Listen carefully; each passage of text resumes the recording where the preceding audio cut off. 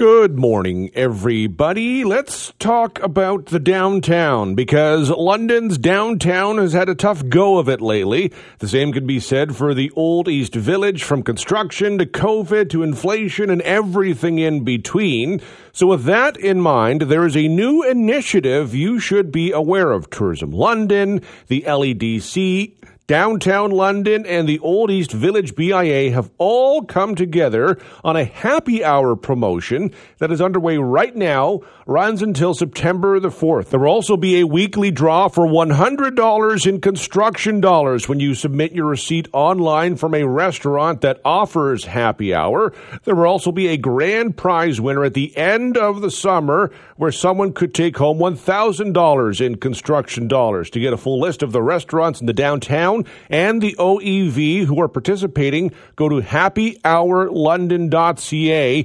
More restaurants will be added throughout the summer as well. 4 restaurants that are involved are Joe Kool's, Toboggan, Fellini Koolini's, and the Runt Club. They are owned and operated by Mike Smith. Mike joins us now. Thanks for your time today. Always good to talk to you, Dev. So we've got this idea that's starting with summer here and a happy hour, not just for London's downtown, but also Old East Village. There's a group of restaurants, local restaurants, and we should always be supporting local, who are getting into this happy hour extravaganza. Maybe from your side of things, when did you first start hearing about this? Well, I talked to Kathy McLaughlin from downtown London. She asked me about it, and then I found out also that Tourism London and LEDC are behind it as well. So I think it's a good initiative to promote, local businesses. It is a good initiative. We seem to have perma-construction these days. If it's not construction, it's pandemic. All the hurdles that local businesses, downtown businesses, Old East Village businesses have faced are a lot. And so we certainly need, things like this to remind people that London does have a pretty great downtown, and there's lots of ways to enjoy it. Yeah, it's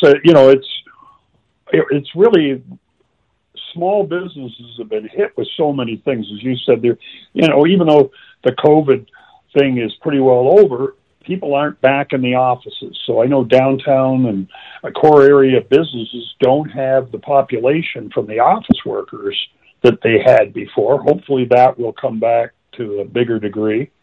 And then the fact is inflation made things more expensive. And it's just, and as you say, construction, some people find it trouble to get to places. So I think it's a 1-2-3 punch. So this is kind of nice to see these other London organizations getting together to support the businesses.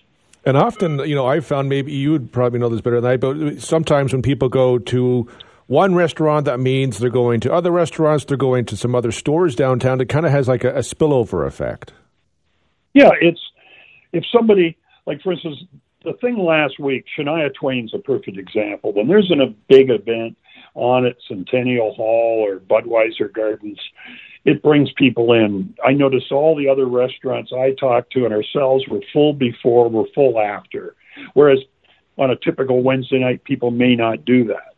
But when there's an event like that, it brings them. And then if they're walking by a storefront on their way to get some dinner and they, somebody sees something in a window, let's pop in here, or I didn't know this store was here. And so it's just creating that positive activity is always great. Maybe how would you describe the past couple of years, being someone who knows the downtown as well as anyone? What is the past couple of years just trying to navigate all the different challenges, the different hurdles that businesses have had to face? What has this been the most difficult part? I mean, you've got a long history doing this kind of stuff. Well, different businesses have different ups and downs in their business, but I think this is like everywhere that it's like when people say they live in the suburb and they're working from home, and I'm not saying people aren't, although if I had an office, I'd say, hey, did you go on vacation this year? Yeah. Did you fly on a plane? Yeah. Well, you can't come into work because you're afraid of COVID. And I think there's people that can do things. I have an office at home. I do it in the morning, but I think it's like we had that influx of people that came in, and they're not all going out for lunch, but some are. They're going shopping at lunch. And the fact when they're at home, and a lot of them are in the suburbs, they don't feel that need to come down unless there's a concert or a sporting event. And I think what happens is they go patronize local businesses in the suburbs, and there are local businesses there, but there's also a disproportionate national and international chains, whereas in the core area, it's more locally owned business. People that, those businesses, if they make money, they spend it locally. It's not all leaving out of town. So I think it's great to see an initiative to support the local and long-term businesses. I want to talk about the ins and outs in just a sec here, but summer's my favorite season. What's London like in the downtown in summer when you can enjoy a patio and experience it that way?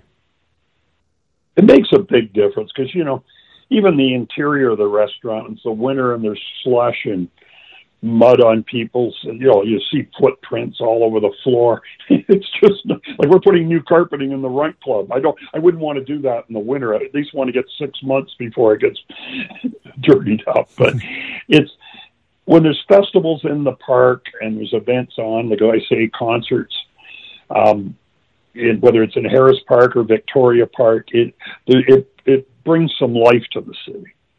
So if I'm going to Fellini Koolini's, if I'm going to the Runt Club, if I'm going to Joe Kool's, if I'm going to Toboggan, and I come in for happy hour, what do I need to know? What kind of happens here?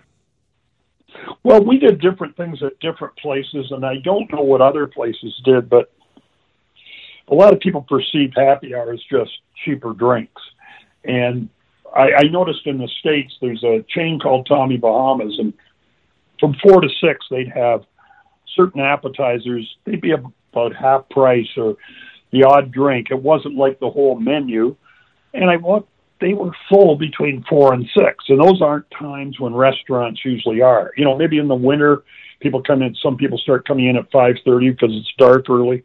But in the summer, people don't come out till later. So it's a thing that if I do half price pizza at Fellini's, we're not making much money on that, but you may have a half price pizza. I may have something at full price, or you may have a drink special and I may buy something at regular price. But it also means we have to have staff on. So it's better to have some customers than be completely empty at those times. It's a really good initiative. I hope people take advantage because there's a lot people can take from this. Mike, as always, I appreciate the time. Thank you very much. Always great talking to you, Devon.